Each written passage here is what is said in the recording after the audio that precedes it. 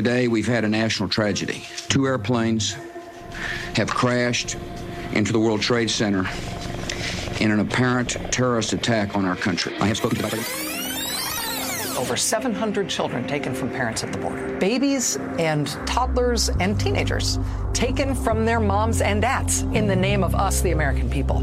What does September 11th have to do with separating families at the border? While the nation was gripped with panic and fear, the government built an agency to protect us from terrorism. It became something else. Horrific conditions for some 52,000 immigrants held in for-profit jails around the country. ICE detention centers are really tinderboxes. They could become essentially death camps as soon as COVID-19 starts to spread throughout them. The words and actions from President Trump and the Department of Homeland Security have shown that this is an attack on our democracy. I'm your host, Erika Andiola. This is Homeland Insecurity, a podcast from Raíces about the unwritten history of DHS, about how immigrants like me became the enemy. They're bringing crime, they're rapists.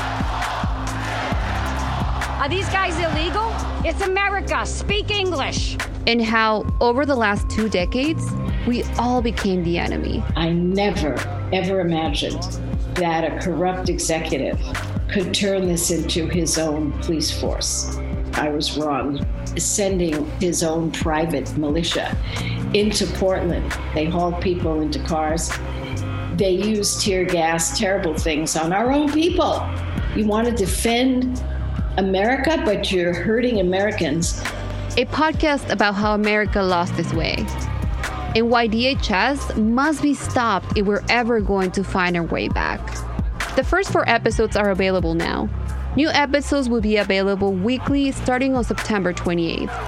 Subscribe to Homeland Insecurity wherever you listen to podcasts and visit homelandinSecuritypodcast.com.